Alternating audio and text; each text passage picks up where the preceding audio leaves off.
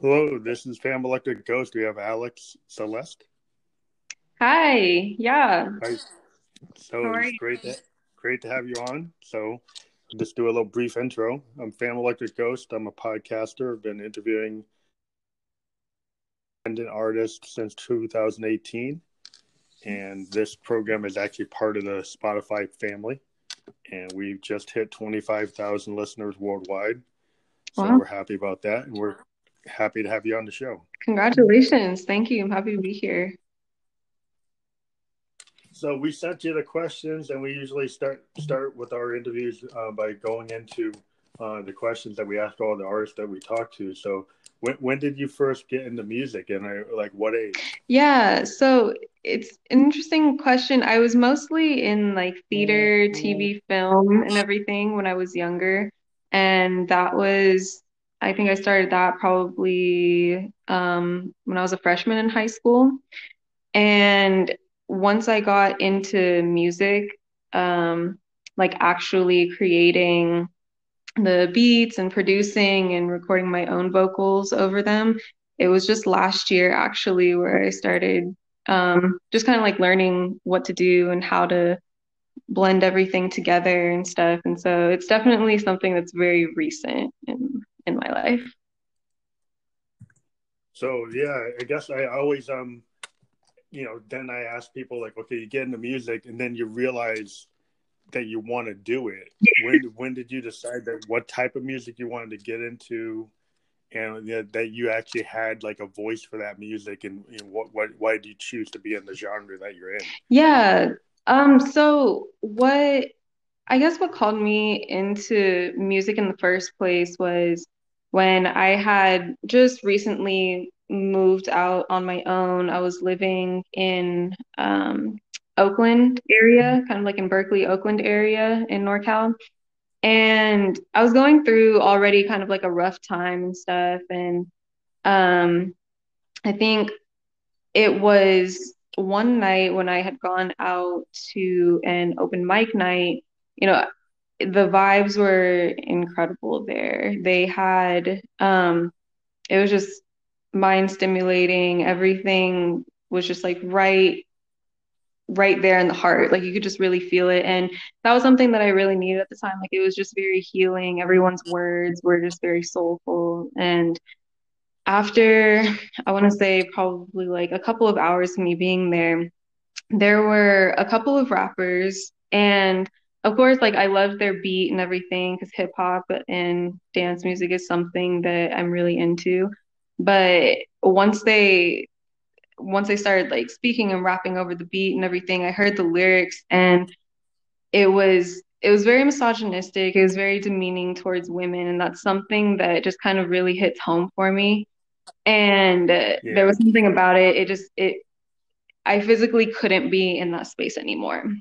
And so I got up and left. And when I went back home, I was thinking to myself, this happens all the time. There's so many people who just kind of like write about it and who say, this happened to me. I hate when this happens, or, something like that. You hear those stories all the time, but I don't necessarily hear a whole lot of people like coming back and taking those beats that everyone says I love to dance to, but I hate listening to the words, and putting their own words in that kind of combats all of the ideology, all of the misogyny that just kind of like spews a lot of hate that most women feel when they're Yeah. listening to hip hop music. And so that's kind of what got me into writing the lyrics in the first place. And I didn't think that I was going to be creating my own beats, but soon after, I was kind of like, you know what? I like to dance. I feel like I can make a beat, and as long as I can dance to it, I feel like it'll be okay. And so from then on is when I really started taking music more seriously.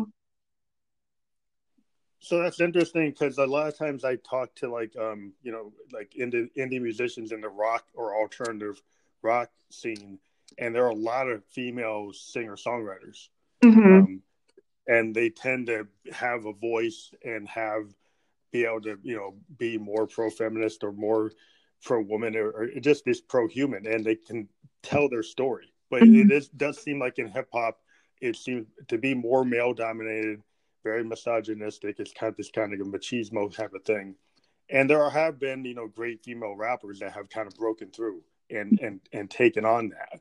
Hmm. But it seems that genre is less so. It seems like in the kind of alternative rock zone, there's a lot of female led artists that are doing a lot of work. They're actually getting more prominence than some of the male artists nowadays.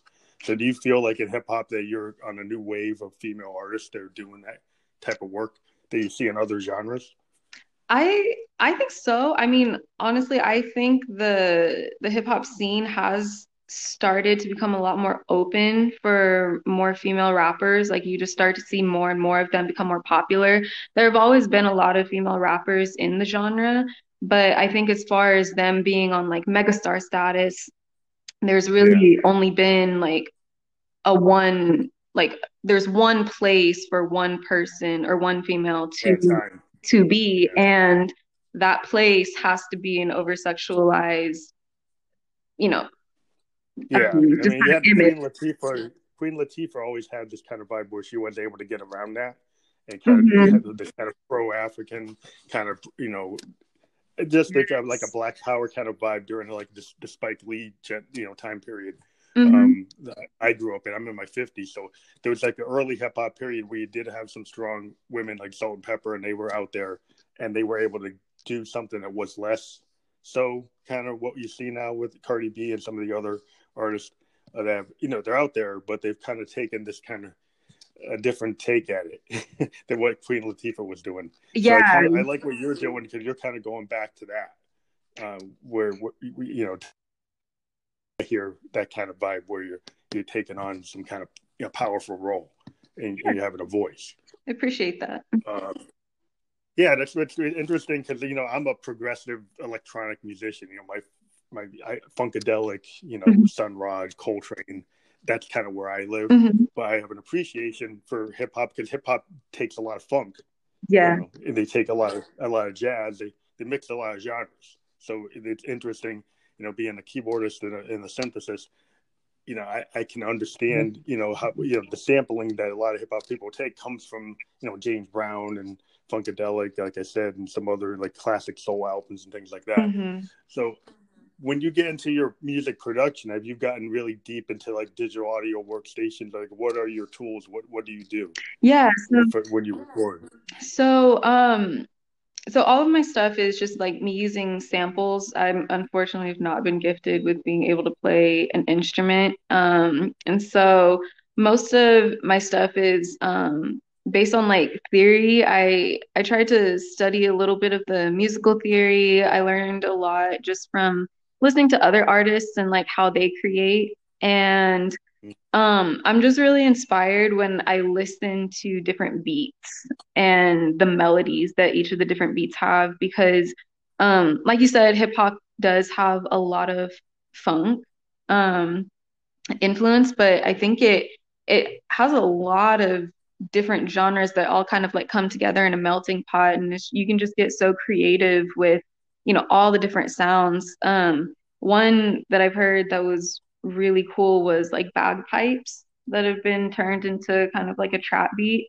And so it's just Yeah, that's like one of the most fun things is being able to take a melody or any kind of instrumentation that's typically used in a different genre and kind of like chop it and EQ it and manipulate it in a beat that is very, either funky or very rhythmic or just very danceable. And so I think that is one of the most fun things I do. And I do use FL Studios. So, yeah. I was wondering if you're using like a groove box, like an MPC, like an Akai MPC or 707 but you're using, yeah, I mean that it DAWs are famous in the all hip hop artists. You go back, one of my favorite groups was like Public Enemy and the Bomb Squad, and their choice of sampling and layering was super innovative, and it was a cross between like noise,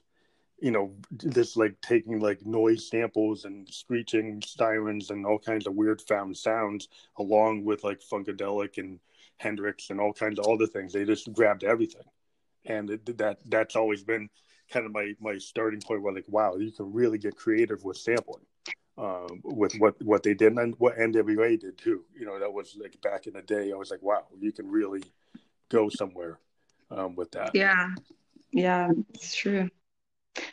So do you use a MIDI controller, or do you just in the grid when you construct and do your sampling? Right now, it's all in the grid. I would like to get a MIDI sometime soon. I think that would be really helpful with the creative process. But as for right now, it's mostly just kind of a click-in process. And so I'll have it in my head. I'll usually like record it, mouth it out first, and then go back in and try and punch in those same notes. And so far it's been working for me, but I think a MIDI keyboard would definitely take me up a level. Yeah, it helps if you have like if you had like an 808 type of recording capability where you can just like step record drum beats, and if you have a MIDI controller, you can kind of control where that's going to go, and then kind of tap it in. But being a keyboardist, like I just have all this gear, and I'm kind of an old school like Moog Roland guy. Yeah, and I got all this stuff just go crazy. But yeah, I mean everything today with the big equalizer is I'm kind of old school. I still have my big stack of keyboards, like a Stevie Wonder type of thing, that's where you don't have to have that. But I kind of come from the time where you did have that, and I still love that. yeah. But yeah, I do see that this whole generation of new producers and musicians are able to use their laptops to be able to do stuff that they're kind of like the early hip hop guys were using, like MPCs, and they were using like 808s and TBO 303s to get that sound. They would find it old Moogs and that were for like $100 in the junk pile, and then figuring out how to build these beats. And it's really cool how that's progressed, where now it's become even more equalized, where anybody can get into this music production world, and have got the creativity to do something, then you can hear new voices all the time. But one thing I was wondering, like, do you start with your lyrics or you start with the beat? That's a question a lot of people ask me, and it alternates, I think, because um I know typically what I like to do is start with my lyrics, just because the music I make, obviously, why I got into it is because like I have some kind of message or I have some kind of idea that I want to like, talk about and really expound on, like in this 3, 4 minutes. And I think that's really important for setting the tone of how I want the song to sound. And so, um, I would say most of the time I do start with my lyrics, but there are definitely times where I come down here and all I'll have is like a title in mind, and I'll start creating the beat, and naturally the words just start coming because it's Yeah. like it's almost like writing an essay, but a very rhythmic essay, obviously. And so Yes. and so that's kind of my thought process on it is it all has to focus on what kind of message I have and the mood that that message holds. And I think that message holds so much emotion that the beat naturally just kind of follows after it. Yeah, it's always interesting. I started as a musician with poetry, and then I was a keyboardist, and I said, well, maybe I could combine the two. Yeah. And then the poems started turning into songs. But in hip hop, it's kind of like that beat poetry. It's kind of like Harlem Renaissance level kind of ideas. And so you're taking like Langston Hughes, that kind of like really socially aware motivation, which early hip hop had a lot of that, like a message. Yeah. The early hip hop was more like less misogynistic and more message oriented. Yeah. And I kind of dig that, and I kind of grew up with that. I grew up with like the really early rap where people were, on the vinyl DJs and people really crafting things from a lot of Funkadelic and a lot of Sly and the Family Stone, James Brown beats. And it was like, a battle. It was like either you're kind of doing the dozens or they were saying something about the politics of the day. Mm-hmm. And that was kind of inspiring. And then it kind of, you got to the gangster rap era, and then you get to this other, you got a whole different eras of all this kind of, more machismo in the music is kind of a turn off for me as a musician, because I'm kind of like, I want to be positive. And I grew up with like Stevie Wonder, Mm-hmm. and you grow up listening to songs of Key in Life and Innervisions, and you're looking for something that's a little more positive. Yeah, um, definitely. so it's like I can understand, and I understood like when NWA when they first came out, I was like, that's cool, but then they kind of went with the misogynistic stuff, and I said that wasn't so cool, Mm-hmm. and I was like, well, I like the political stuff, I don't like, why do you have to go there? And it's always been disappointing, and I think it's great that women are coming in and saying, hey, you don't have to do it like that. Yeah. You can be respectful. You can say something. Why do you have to go there? And I that's why I like, a lot of the people I interview are women, because I'm trying to give women artists a better platform. Mm-hmm. Yeah.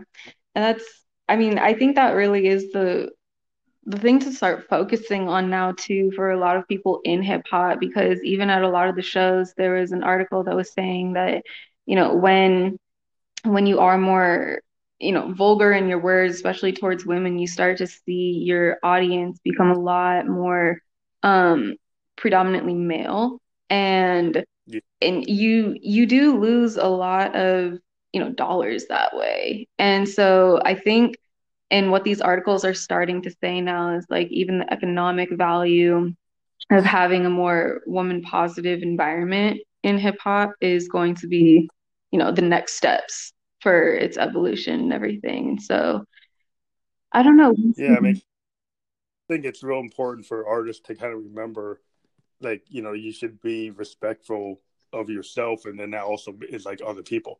And I think you're kind of disrespecting our whole history when you're so misogynistic.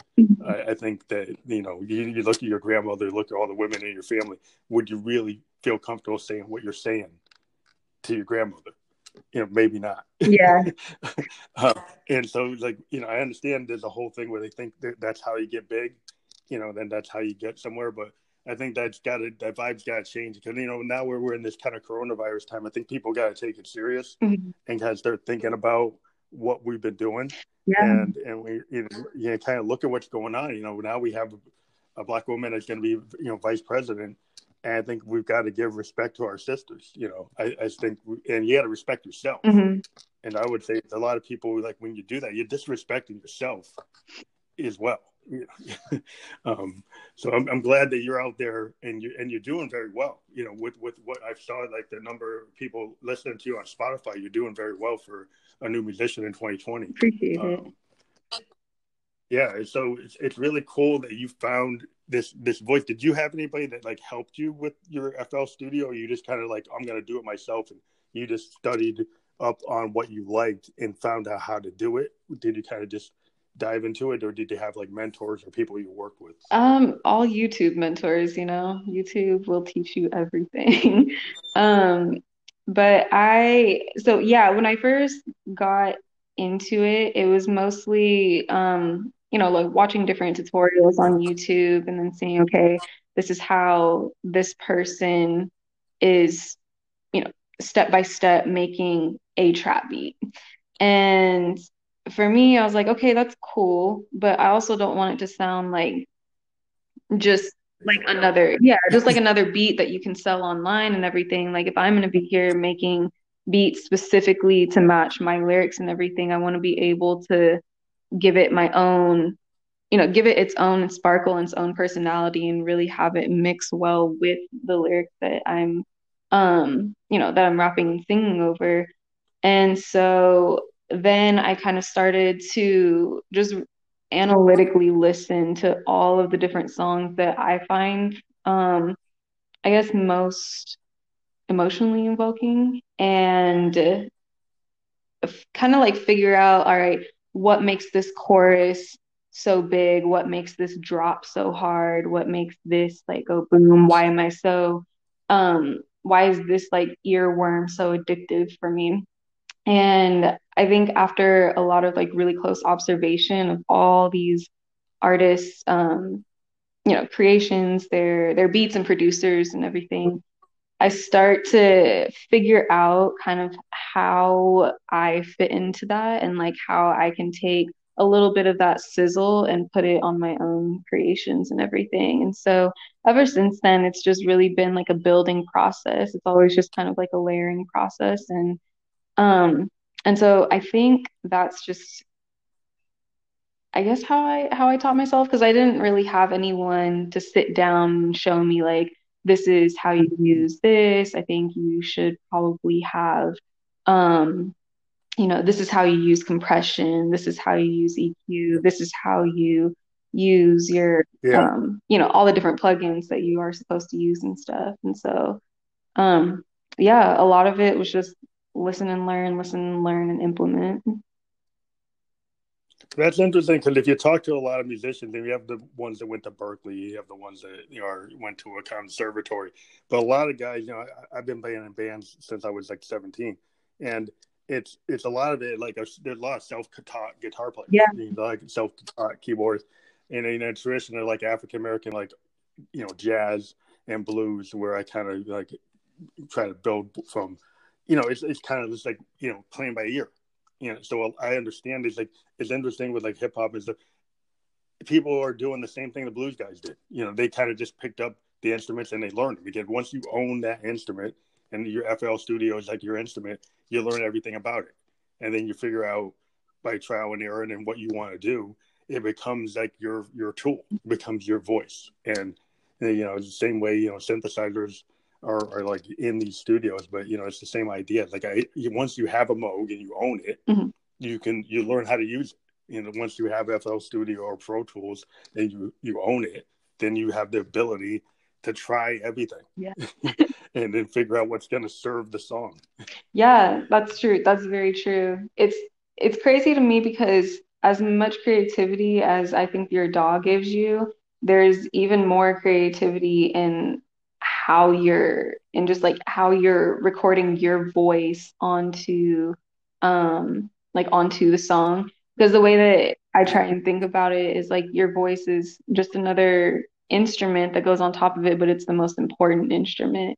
And so even the creativity that not only comes with your DAW and all of the instruments and all the manipulations that you have to learn on there, like you really have to learn your own voice and like how you can play with it as well, because that's the whole other side to the song. And so it can be. So have you dived into like different types of microphones? Because like rap is such a vocal, like all vocalists are musicians.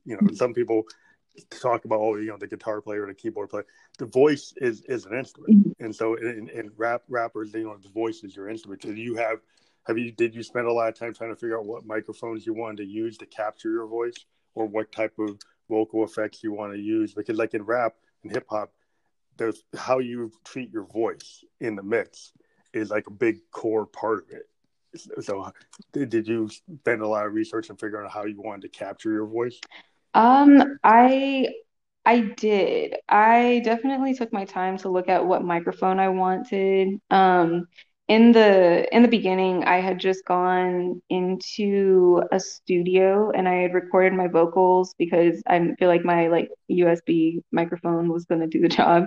And so I went in and I'm not sure which, it was a Newman microphone, but I couldn't remember which model I had used for my first song. But when I came back and I decided to actually upgrade because I ended up turning like my basement into a home studio, Mm-hmm. um, it took me a while to figure out which was going to be like in my price range Yeah, yeah. and like what's going to be worth it, like because I'm thinking this is going to be an investment. And so I did a lot of research and I decided that I wanted to try out it was the ML1 by Slate Digital. Oh yeah. And yeah, and so that one I know, I think their signature model on there is the CG 800, I believe is what it's called. Yeah. Um, to kind of replicate the Sony microphone. And so I was thinking to myself, even if like it doesn't completely sound like that microphone, I'm okay, and I'm pretty sure I'll have different options to play around with the other mic models on there. And Oh yeah. so I went ahead and I got that one. And honestly, I've just been like really happy with the performance that it's given me and all of the different options that it's given me. Even though it's not like a traditional microphone, it's still something that can really, it just allows your creativity to grow and stuff because there's so many different options that you do have with that program. So you got like a microphone interface to your computer through FL Studio to capture that, you know. Yeah. hmm hmm Yeah, so I mean that's interesting with the home studios is like I spent a lot of time trying to figure out what type of mics I wanted to use initially. I ended up going with like a Studio Electronics, like on a tripod with like a thing that like a sound muffling device on it, just to Oh, kind of yeah, like a shield, the shields that people have. But yeah, I spent a lot of time doing that. I had some wireless gear, but like I found it's like I got to use like a condenser mic, like a really high quality mic. When I did my initial recordings, I started with some the bass Roland mics I got that weren't, that Roland's a good company, but their mics are not what other companies are. mhm. They make synthesizers, they don't really make mics that great. So I ended up me moving to a better mic, and it's always like the mic is so important, to capture your sound. You go look at the music history, you see all Yeah. these the Motown, the mics that like Smokey used, or the mics that like uh, you know the Marvin Gaye used. You go look at Frank Sinatra, like wow, there are thousands and thousands of dollars. You're like, okay, but you Yeah, can only get yeah. that in a big studio. But there's a lot of cool mics today you can get that can equate to some of those. So there's like for the people who are doing it themselves in their home studios and their bedroom studios, this is a really cool age where the technology has allowed people to get really good mics for not hmm such a crazy prices. So that's kind of cool, so that we can get people to be independent, producers out of their bedroom studios and get really cool material that Yeah. actually can make it on the radio. It's funny because even when I was like I think it was when I had first started getting into microphones, like looking up, researching everything that you need for them. Um, I was listening to Tracy Chapman's Revolution.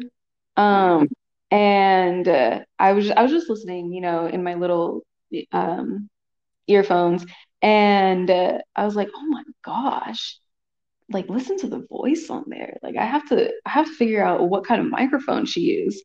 And so I had saw that it was one of the Newman 47 Yeah. microphones, and Mm-hmm. I was like, "Oh wow, okay. I wonder how much one of those are."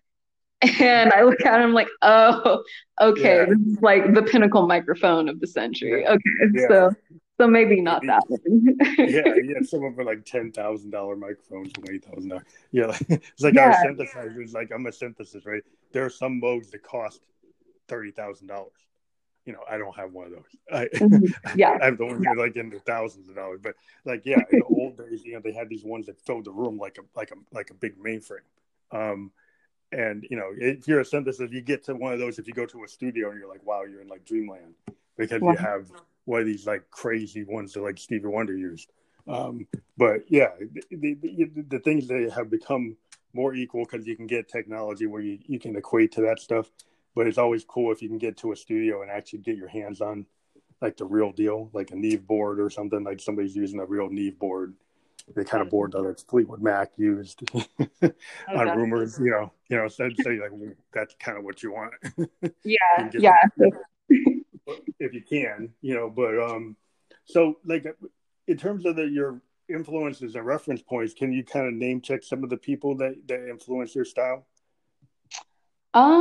Yeah, so I would say some of my influences, definitely Rihanna. Like I think a lot of people are probably inspired by her. I think specifically when I heard her in Lemon in Pharrell's song, I Mm-hmm. think just hearing her voice in that song was like, whoa, this is like that's like it's hitting me some kind of way. Yeah, And I I like think, the way she delivers.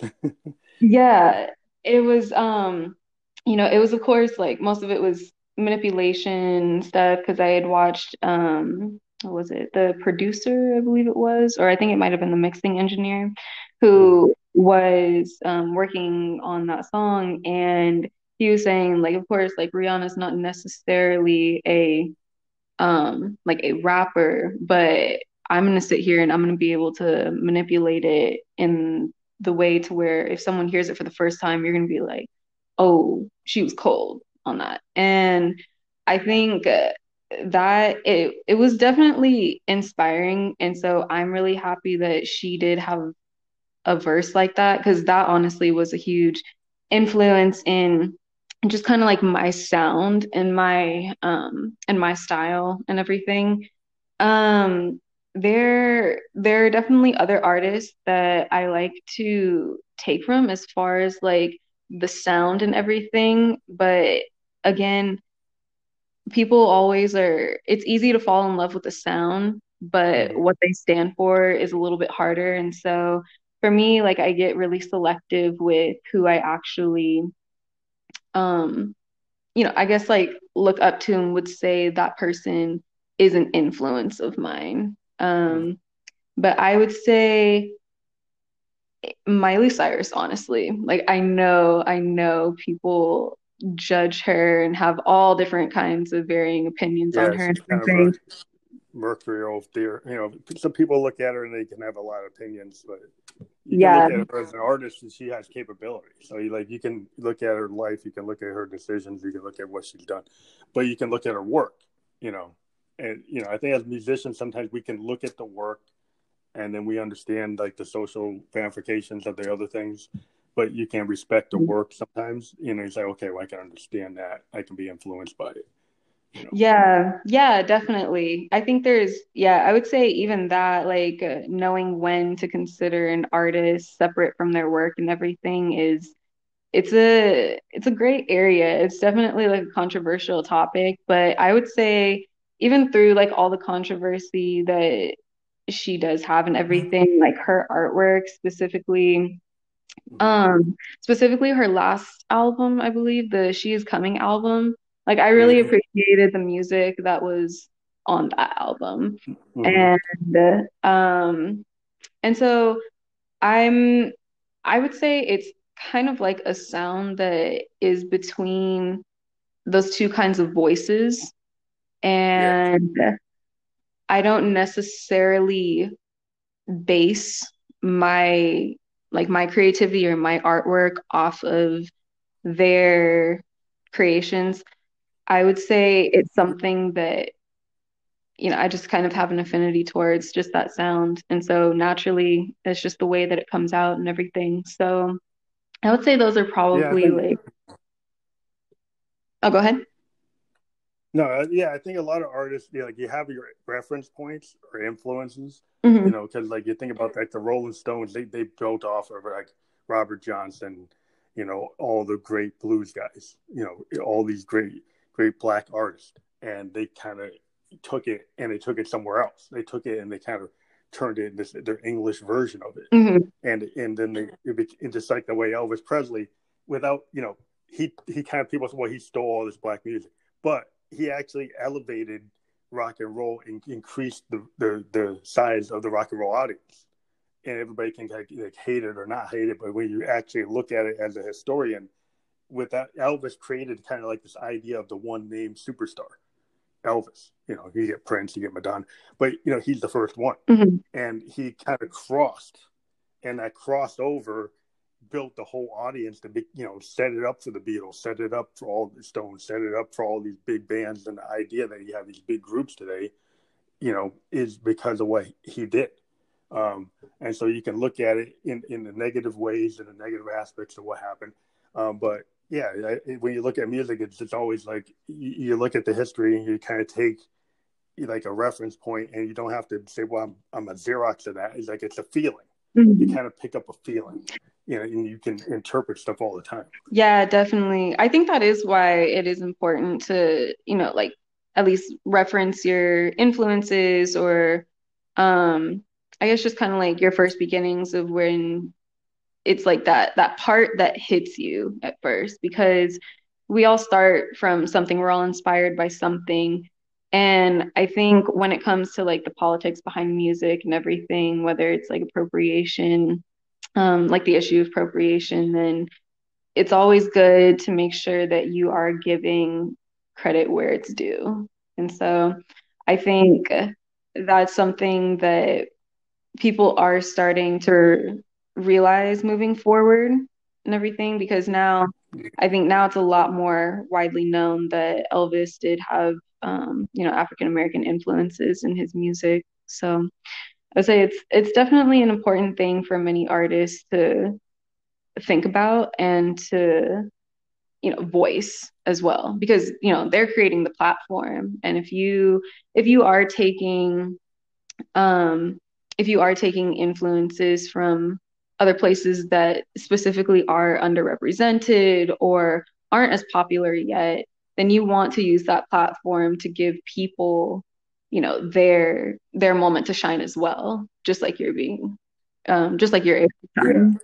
So I think It's always good. Like, well, I always appreciate that Rolling Stones actually have spent a lot of time supporting a lot of blues guys. They've actually, paid for some of their medical care and like pushed, making sure they get their royalties and pushed, relationships. Keith Richards has a lot of relationships with a lot of blues Mhm. guys from the U.S. Mhm. And it's kind of cool when you see these bigger guys realize that they built their whole fame on that, and maybe they should give back.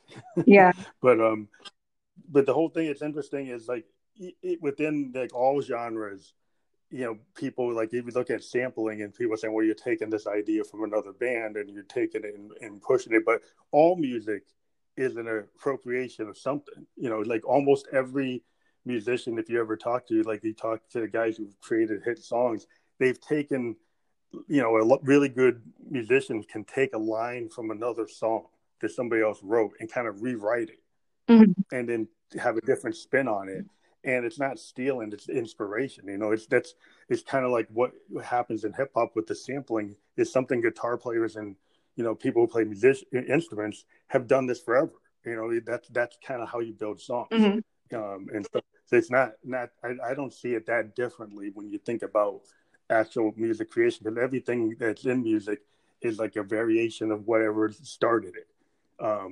So there's always somebody taking some P Funk line or taking a Chuck Berry line or taking like a Bowie line. People just take lines and then they rework them, and then it becomes something new, and it's like an evolution. Yeah. Yeah. Oh, yeah. That's been happening for, centuries far back than even our own modern day music production and everything. And so that's definitely something that I don't want to say music is recycled, but it definitely has reincarnations. Yeah, it gets reinterpreted, and there are lines and songs. Like, it was interesting. Like, I'm into the band, a famous band who used to play with Dylan, and they had like a song called "The Weight" that actually came from a Curtis Mayfield line. That Robbie Robertson, the guitar player for the band, he actually reinterpreted a Curtis Mayfield line from the Impressions and turned it into a different song that had like an Americana vibe. Mhm. So here was this soul song, but when you actually look at the way the actual notes, it's the same structure, but it's kind of reworked in a totally different genre, and it ended up, being a hit. But it wasn't like a ripoff. It was somebody that loved that song, and he name checked that his influence was Curtis Mayfield. But it's just interesting. So, like when you hear rap and sampling and hip hop, I can understand, that type of relationship, like where you find something, the sound, and you bring it into the new age in a different way. Mhm. And musicians do it all the time. Yeah. Yeah. So I think that's something is misunderstood by some people. Like, they don't, they go, oh, we're sampling this and that. I have samplers on the stuff I use. I like to like rework things and change the time signatures and, try to warp things from like, all kinds of like time warping, was what I use my samplers for. But sampling is a really good tool. And some musicians are purist about it. Oh, they don't want to do it. But it's a tool that you can use like for anything. Like you use a piano, you use a bass, you use whatever. Oh, yeah. It's going to serve. Oh, yeah. It's definitely something that it does take a lot of skill to be able to do to make a really good piece out of it as well. Like knowing which parts to take, which to incorporate, where to how to Yeah, manipulate it and everything. So it's definitely an artwork that should be yeah. respected. It's not like Ice Ice Baby. It's not at least like lifting a Bowie Queen line. There's a lot more work than that to Yeah. most hip hop.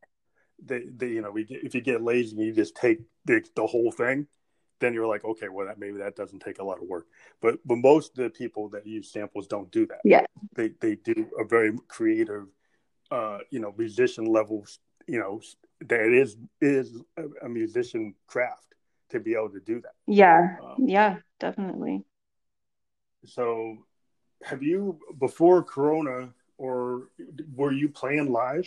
Were you doing like live performances anywhere? I was scheduled for a couple and then it hit. And so honestly, I have just been releasing streams now, and I'm really, really looking forward to the alternative shows. I know I had first seen out in LA, they were doing kind of like drive-in concerts and everything. And Oh, so you're thinking of jumping on something like that? I'm thinking about it. I know a couple of musicians that I know in town have been able to start doing that. And so I think that might be something that I start looking into. Um, it'll be a very interesting first performance experience. So yeah, but I am definitely looking forward to after the virus is over so that I can do more shows a little bit more freely without, all of the So, concerns. so when you do a show, what's your like live setup? Do you use like a CDJ? Do you go out with your with your FL Studio and kind of like use it as your main backing tracks and then sing over? Or do you have like somebody running it like a DJ, or how do you do your show? Um, I think, well, if I were to plan it, I'd probably have a live DJ there being able to play the tracks and everything. But I haven't necessarily gotten to the point where I'm able to plan out a whole set yet. But you would think you would have like a DJ and then be able to sing in front. You wouldn't do it all yourself. Yeah, You'd have like another person to help you. yeah, yeah, definitely. I would want a DJ there. Yeah, it seems like it's interesting because I've been in clubs in New York, and I'm kind of an old school musician. Like I say, I got my big stack of keyboards, and I be there with all the kind of next generation people with their their Ableton controllers. They had these like grid based controllers Mhm. on stage, and with the Pioneer CDJs and the grids, and I'm out there with my Moogs, Oh wow, and that's and cool. but yeah, it's kind of like I'm kind of like a blast from the past, and I got to still do a sound check. I got to set everything up. I got road cases, I got roadies. It's like a band, But um, it's interesting today that you can have a more mobile setup because the Mhm. traditional kind of rock setup is you need roadies, you need a van, you got all this gear, you got to do a sound check. There's all this stuff you got to do. It's like it's a lot of work, and you got to carry all this stuff. Mhm. And now that you can have artists that don't have to have all that overhead, Mhm. so you can get to a place quicker and faster. And I think it's just I have to probably take like an hour to take all my stuff down. Yeah. uh, so it's like it's kind of cool to see where music has gotten in terms of the technology, where you don't have to have all that stuff. Yeah. Yeah, I know. They say like you can be a bedroom superstar at this point and do everything remotely, either from your computer, from your phone. It's just it's such an open platform now that it is great. I definitely like see some of the cons to it, but I think as far as like really allowing the creativity to spread and let other people be heard who wouldn't typically be able to, I think that's a huge pro that I think so far has outweighed most of the cons. Yeah, or even back in the day when like if hip hop started and I heard the message, it was like the people scratching on the vinyl. You use those old DJ setups, and maybe they had like an 808 or a 909 or a TB03. They would have physical hardware like that, but it was still boxes, like groove boxes, Mhm. with a turntable, and it was like they were equalized. And even back then, it was like, okay, well, these guys can be on stage with these boxes and this turntable, And in the bands, traditional 4-piece band, they gotta have the big Marshall amps and all this other stuff. You didn't have to have that, and it was kind of equalizing that. It's like you could get more urban youth to do work and get out there, and it didn't have to have that whole thing like Berry Gordy set up with Motown, where there was like a gate. You had to get through Mhm. Smokey and Marvin and those guys had to kind of gatekeep you before you could get anywhere. And the Funk Brothers were doing all the music, and you were kind of locked into that. And now you can kind of like, you don't have to be locked into what Smokey says. Mhm. Not that that's a bad thing, but some of that stuff's pretty good. But Yeah, it's definitely. I know. yeah, I think it's a really good thing, honestly. I think when you're able to equalize opportunities for everyone, it just makes everything so much better because like we go back to inspiration and influence. There's so many more people now to inspire, to influence, to collaborate with others, and it bores whole different genres, like a whole different genre to where now it's like a lot of people don't want to be labeled into one specific genre, even though it might make marketing terms a little bit harder, but it's definitely going in the right direction, I think. what I like about this podcast, man. I've talked to bands in Germany, people in Tokyo, people in Australia, Netherlands, everywhere. Hmm. And sometimes I've actually been able to collaborate with the people I've talked to. I've been able to actually go and work on a project, and it's just interesting. Like I'm just on a cell phone and a laptop, and I'm suddenly talking to somebody in Belgium, or I'm talking to somebody in Australia, and it's like it doesn't cost the kind of money what it costs to do that.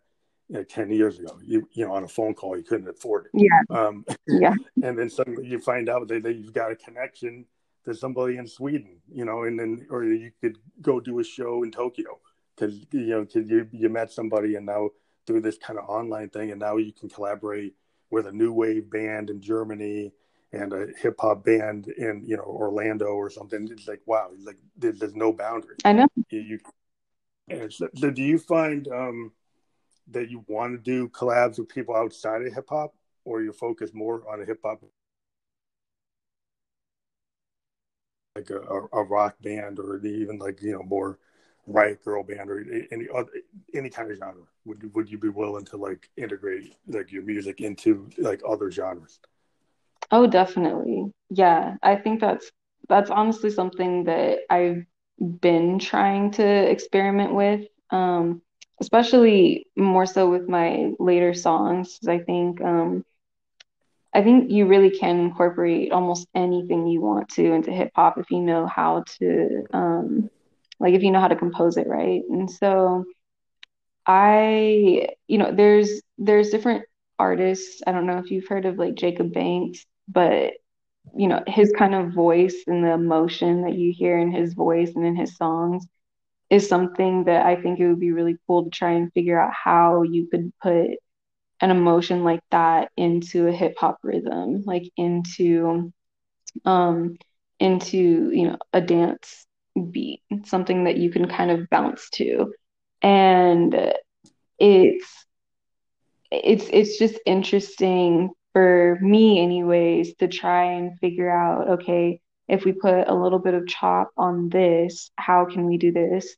And I would say like different remixes by different like EDM DJs are really inspiring, but I think I would probably want to take it a little more old school hip hop, and not necessarily so much of the new synth wave, What about or what about like like what electronic. about like new wave?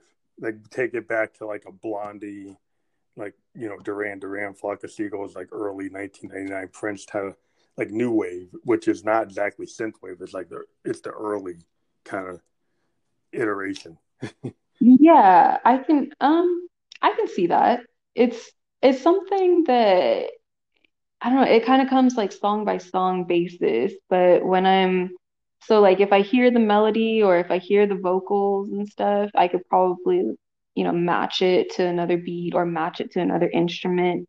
Yeah, Um, but I would say there's a lot of like 80s songs, of course, that would be, yeah, yeah, new wave. perfect. Yeah, that new Yeah. wave, that new romantic era. And I kind of grew up in the era, and that's why Hmm. I got into synthesizers. I got into these big Roland Jupiters, and these polyphonic analog synths are the kind of sound of that era. There Yeah. were certain synths, like the Jupiter 8 from Roland. There was the sequential circuits, Prophet 5, Oberheims. These were like the synths that created that sound. If you Hmm. heard like the Human League or Duran Duran, there's certain synthesizers that made that sound, and you don't hear it anymore because those were very specific instruments that make those sounds. And Yeah. it's hard to actually replicate them because it's not like the digital stuff today. It was all analog. And, and, Hmm. and that's why that stuff sounds so big. And it has like a different sound in some of the digital stuff you hear from EDM. It doesn't have that. It's a different type of synth, but it doesn't have what the Moogs and the Rolands had. And that's where I kind of live in that world, or that kind of bringing those synths back. You get bands like Churches, they actually use those old school synths again. So you get that kind of sound, they kind of bringing it back. You get, there's more and more bands trying to bring that sound back, and some of those companies that were out of business, they've come back, and they're Hmm. actually making those synths again that have that sound. So there's a lot Yeah. of people doing it in Europe and in LA and in Belgium and all over the in the East. There's a lot of synth wave, but more new romantic new wave. Just kind of 80s Hmm. sound is really big right now. It seems to be coming back a lot. Yeah. I think the Lil Nas Panini song that came out, was it last year? Maybe 2 years ago? I think it might have been last year. Um, I think that one was definitely one that was like a really great enmeshment between the two genres. So they had sampled In Bloom by Nirvana, I Yeah, believe. yeah, And yeah. I like that. yeah, and it was a song that, it definitely had a very, it had that 80s feel to it, like that dark but also kind of uplifting feel, like how people would describe a lot of those songs, but it also had the rhythm that you can, kind of like feel in your step as well. And so I thought they did a really good job on that song. Yeah, it's kind of like that kind of Depeche Mode, New Order, Joy Division feel, where it's got this kind of brightness, but then there's a little darkness, so it's kind of gothic and dark Yeah. and bright, kind of like the Cure was. This idea that, but the Depeche Mode actually did a better job of that. They were really good into kind of having this kind of dark new wave. Hmm. That really kind of it's my last synthesizer players really key in on like New Order and Depeche Mode, because they were like, wow, they really used the synths to great effect to have like kind of emotional use of synthesizers. Yeah. But yeah, it's like I was looking at your three releases this year: Equals, Worship the Booty, and Cracked Heads. And are these part of like a bigger project, or you primarily doing singles? Is that what your focus, or are you working on toward an album? I will be working towards an album right now. Since I am just starting off, it's easier for me to really focus in on one song, especially since I'm, doing it mostly all by myself. Well, yeah, I'm doing it all by myself, but it's I think doing an album is definitely in my future. It's just a matter of when for me, because when I do an album, I want to have it be kind of like a cohesive, you can listen through, one song is supposed to be referenced to another part in the album. So I want it to be like its own project, because I know a lot of artists now, they do have, 20 something songs on their album and they don't necessarily all go with each other. But for me, I think if I were to do an album, that would be my Be intention. Otherwise, like a Kendrick Lamar kind of like butterfly type of thing. He's very good at doing these concepts. mhm, And hip hop has been, doing that a lot. You get like, Tyler the Creator, Earl Sweatshirt, a lot of these guys, Frank Ocean, they've done these album themed projects that yeah, when you listen to it, it's where rock and roll has kind of gotten away from that. And, even mhm, the top 50 has gotten away from that. But there's a lot of hip hop artists or soul artists that are doing themed records. mhm. And so it seems like you want to do that more concept oriented album, kind of like hip hop Sergeant Pepper. um, Yeah, it seems to be yeah. like the hip hop world has kind of really dived in on the idea of like a Pink Floyd or a Sgt. Pepper, and a lot of hip hop albums are concept albums. Hmm. And I think that's kind of cool because like that I grew up liking concept records. And it's interesting that hip hop genre has kind of dived into it and been able to be successful with it more so Hmm. than some of the other classic places where it came from. Hmm. Yeah. Yeah, it's yeah, that's definitely something that I would want, but I know that especially like modern day music releasing has been Yeah, a little bit more harder to do. singles. Yeah, I think they focus a lot more on the singles because it really is a lot easier to market a single rather than an album, just because a lot of people now they'll hear it on either a playlist Yeah, or everything's playlist oriented. Everything's like, it kind of reminds me, this era is kind of like the 50s. If you went back in the 50s, things were not album oriented. Everything was single oriented. And then you get an album that was a collection of a bunch of singles. If you look at all the Mhm. Motown records, all the chess records, they were all, if you got if you got a Robinson album, it was just a bunch of hits kind of thrown together. Mhm. It didn't really have a theme. And that's the way it was done until like the Beatles kind of came out, and then they started, then that was the era of, oh, you can have theme based collections of songs that are interrelated. They don't. I mean, Sgt. Pepper's isn't really a concept album, but it flows, and so it's thought of as being one of the first ones because it kind of every song kind of flows into each other, but it doesn't really say Mhm. what does it really mean. You can't really pin it down. What does that album mean? Is a psychedelic thing, but it doesn't have like the kind of meaning like The Wall or Pink Floyd, any of their projects, or The Who with Tommy and Quadrophenia. Those are like full concepts that actually have Mhm. like a statement. Um, but the album oriented time of the 70s and the 80s is like, you had albums from Carole King, and you had albums from James Taylor. You had all these big, artists, Elton John. They were doing these theme-based records that didn't necessarily tell a story, but everything kind of felt together. Even like Fleetwood Mac's Rumors, isn't exactly a concept, but it feels like one. Um, Mhm. so it seems like the hip hop seems to have that space, though. And so I think as you get bigger in the game, I think people aren't afraid of seeing hip hop artists do that, and I think they're more willing to listen to that in the Mhm. hip hop genre than other genres. Yeah. Yeah, I think so. I can definitely see that. It I think it makes kind of a distinct difference, I would say, to listen to all the intention that these people like put in the songs and exactly the order that they wanted to release them, stuff like that. Um, Rather than, first coming out with just a single after a single after a single and everything. So there's, yeah, I think it's something that I am looking forward to work up towards. I think now in my beginning stages, as far as like having content to actually say, hey, this is who I am, this is my sound and everything. And again, for a lot of marketing purposes and being able to keep up with consistency and everything, I think singles are probably my best bet for now, but there's definitely something in the works for, like you said, one of those concept albums coming. So I'm excited for that. So of your three singles on Spotify, which one is the one you think is like your signature sound at the moment? Like if you were going to point somebody to your best song or the song you like the most that you've written so far that's out there, which one of the songs is the one that you really feel is like best represents you as an artist? Yeah, it's a hard one because I know there's going to be, different moments where it's going to be different emotions that I'm feeling, of course.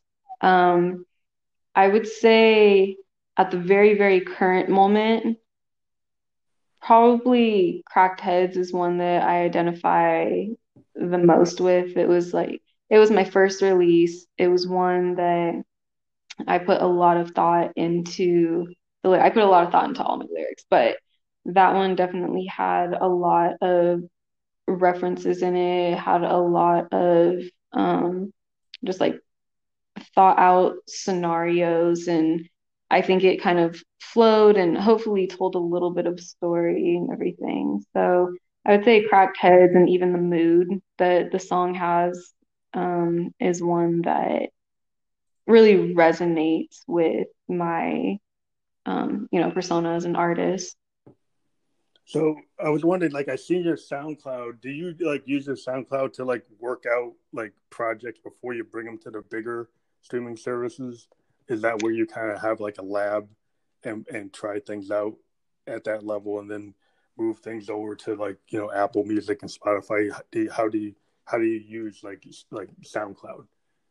Yeah, so SoundCloud, I'm honestly just not too big on using SoundCloud. I probably put more of my efforts towards Spotify just because I think that community is where a lot of people are paying attention to, where they are listening to music. And I know SoundCloud definitely still has its audience, and I know um that is where a lot of artists, especially who are starting out, have been going. But I think as far as, being able to monetize your streams and being able to really get your name out there on playlists and everything is what I'm focused on right now. Yeah. And so I think that's why I've put most of my efforts towards marketing on Spotify rather than on SoundCloud. Yeah, I mean, I started on SoundCloud and I kind of got to this podcast because I was able to get to it from there. But yeah, I mean, most of my marketing efforts are on Apple Music, Tidal, and Spotify. So that kind of goes toward Mhm. what are your thoughts of the way streaming services are versus kind of like the old school label systems. Like Mhm. record labels used to take an artist, they'd sign them, give them an advance, maybe give them up to 3 albums to make it, and then drop them if they didn't.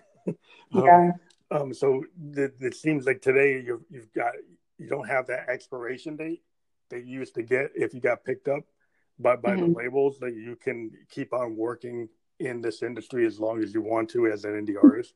But then there's like other things that are pro and con. Well, what are your thoughts? I think honestly, the labels work the way that they are working. I would say most of them, at least the ones that I've heard about, is like, it when you have someone in debt, especially like with the advances that you're expecting these artists to be able to pay back off and everything. When you're in debt, you basically owe everything just to get out of that debt. Yeah, And it's so much of a control game, and they control you with, your funds, which is pretty much everything else in life. Um, and when it comes to music, I think especially like as an artist, hearing not only are you in debt to say like your landlord, not only are you in debt to your car payments and everything, but your then job. your job, you're now in debt to. And it's just ridiculous. I think what so many labels are doing now, because they don't develop you as an artist. No, that's They're pass not on. They there don't do it to, anymore. yeah, like they're not going to help you achieve anything. They're basically your bank at this point. It's like you need a loan, we have a loan, here you go. You go and do your thing. We'll see you when you're ready to pay us back with interest. And I think it's so great now that a lot of independent artists have been staying independent, or they have been dropped by a label and they are still able to keep up their reputation and keep their name, in somewhat of in somewhat of a popular Yeah, culture. But it's still also very hard to make it into, that A list without a label. And so I think that's the next thing that the whole independent artist movement has to find a way to kind of combat, because with money obviously comes power, comes fame, comes everything. So they will be able to pay a name to get to the top, or they will be able to, buy back their sales or purchase their streams and downloads to shoot an artist name to the top and everything. But I think what independent artists have been able to do and as big as they have gotten, and to where a lot of them now are able to just say, I'm going to stay independent. I can do this on my own. I have social media. Um, I have the fan base that I need. I have the loyal fan base that I need to be able to express myself creatively and still make a living. Well, Like that. what's great about like the indie labels, like you get big bands like Pearl Jam, Radiohead. They dropped, Wilco. They're all these big traditional rock bands. They dropped their labels because they found out that playing the label game of you got to sell 1 million, 2 million copies of a record. You're only getting like 10 cents off of every record. Mhm, If you go and go independent and you just sell 200,000 or 300,000, but you went and paid for that run of vinyl or CDs yourself, you can make more money if mhm. you own that process yourself Yep. than you made selling 2 million. And that's what some Yep. of these bands found. Bands like Pearl Jam and like I said, like they found out, it's like, wow, I don't have to sell 1 million to make the money I used to make. I can make that money with a smaller hit. I don't have to have that much to do that. And then I can tour and I can sell merch and sell t-shirts, and then I'm controlling it and I'm not paying the label back, you know. Yeah. And I think that's what a lot of people have figured out. The only other thing that happens is sometimes, okay, the thing that a lot of these record labels still have is the distribution deal, Mhm. where they can get you into more markets. And so, you might work a distribution deal, but it's not like the old style, promotional deal, Yeah. where you were on the label and you had artist management, you had this and that. It's more like, get me into these stores, get me into these warehouses so people can order my music. Yeah. And Yeah, I'm still doing it. I'm still, the one yeah. in charge at that point. Yeah, Mhm. yeah. So I think that's kind of like, okay, well, we use what the label can do for that, but I don't want anything else. Yeah. Yeah. I don't want that other stuff, and I'll get my own booking agent, I'll get my own tour manager, I'll get my own stuff. I'm going to get the label. I'm going to get my own. I'm going to do the research and find somebody who's going to, be, honest with the accounting, Hmm. which is like the Yeah. classic story for a lot of rock bands found out like that their management was taking like 70% of the money, you know, And that's, yeah. and like 30%. Big bands like the Who and Led Zeppelin, these big bands, they found out that their guys were stealing. You know, Mhm. I mean, the Motown guys found out a long time ago. They were always getting ripped off, but even the big rock bands were getting ripped off. Um, Yeah. so yeah, it's cool to see the equalization of being able to get out there. Like Spotify to me is kind of like the radio, like the way college radio was. That you can get Mhm. everybody can get all these indie label bands out. I grew up, with like REM on the radio on a college radio station. Some college kid liked them and played them, and then Mhm. they got built up until they got signed by Warner's. But that's how people got out there. And it seems like these streaming services are kind of like what the college radio stations used to do in the '80s. Oh, yeah. Hmm. They Yeah. get all these bands that weren't in the top 10. They were at like the bottom 500. Um, Hmm.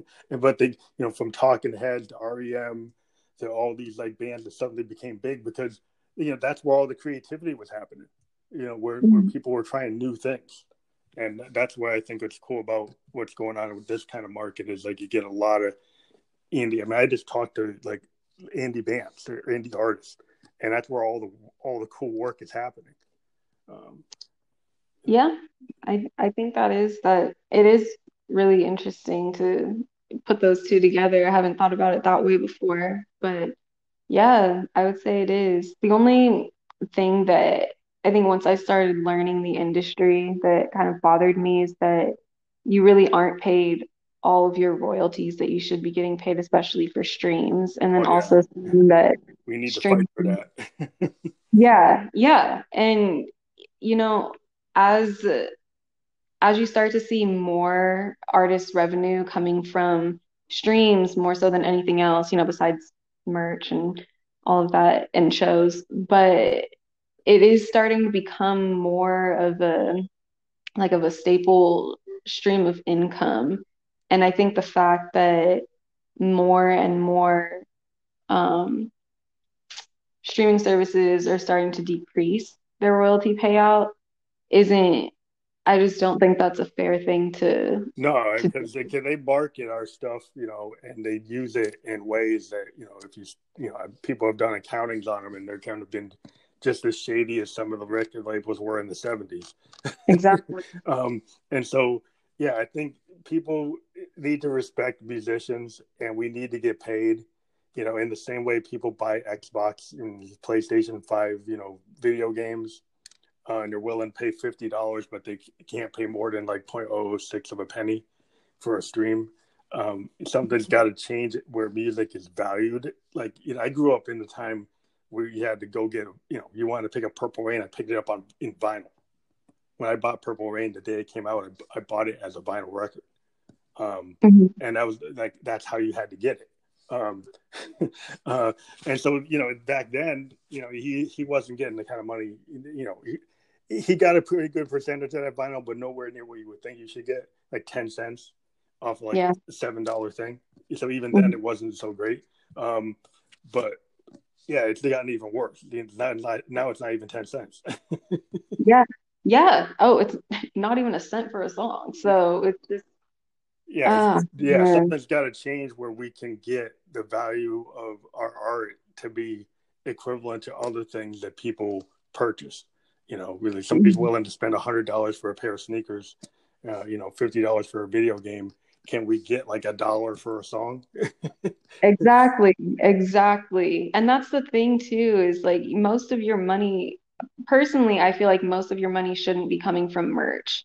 I feel like Yeah, that is a side thing. If people really love your music, which is, the primary thing that you should be making, that you should be known for and everything, that's where most of your money should be coming from. And merch is like something on the side that people, they really enjoyed it so much to where they paid that extra, $50 for your shirt or something like that. but And yeah, I and the think fact that merch is like one of the biggest it's the only way, streams of income. especially Yeah, with now with Corona, the only way you're making it is your T-shirts and your posters and your buttons.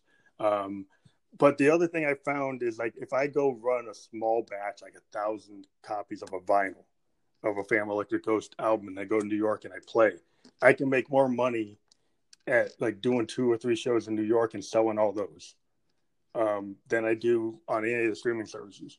So a lot of your vinyls that you. yeah, vinyl. People are willing to buy vinyl because it gives them something it's very tangible. Because Yeah, if you set up a project and you've got a lyric sheet, you've got really good art, then your fans connect with it in a way that really it solves the problem. It gets them to listen to your whole project. It hmm gets them to something tactile that they can really feel and they can get emotional about, and you can connect. And so yeah, that I think is the key is to get the physical version of your album, whether it's a tape cassette or a USB drive with artwork or a poster or something, to kind of do that kind of marketing where you physically give them more than stream.